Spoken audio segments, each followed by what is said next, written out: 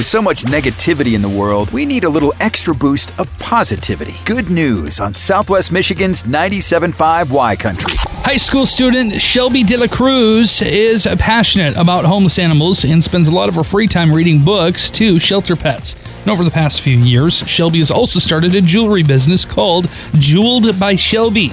And the business has been a success. But instead of keeping the profits for herself, Shelby has decided to donate to the local shelter in hopes of impacting the lives of even more animals there. Just last month, she actually paid a visit to the Animal Foundation and presented a check worth $350. Now, as Shelby's time in high school is winding down, she is planning her next steps, which includes pursuing a career in biotechnology. And along the way, she's hoping that her jewelry business continues to grow so she can donate even more to the shelter. Doing good things that you love to help others, that is another way to make good news.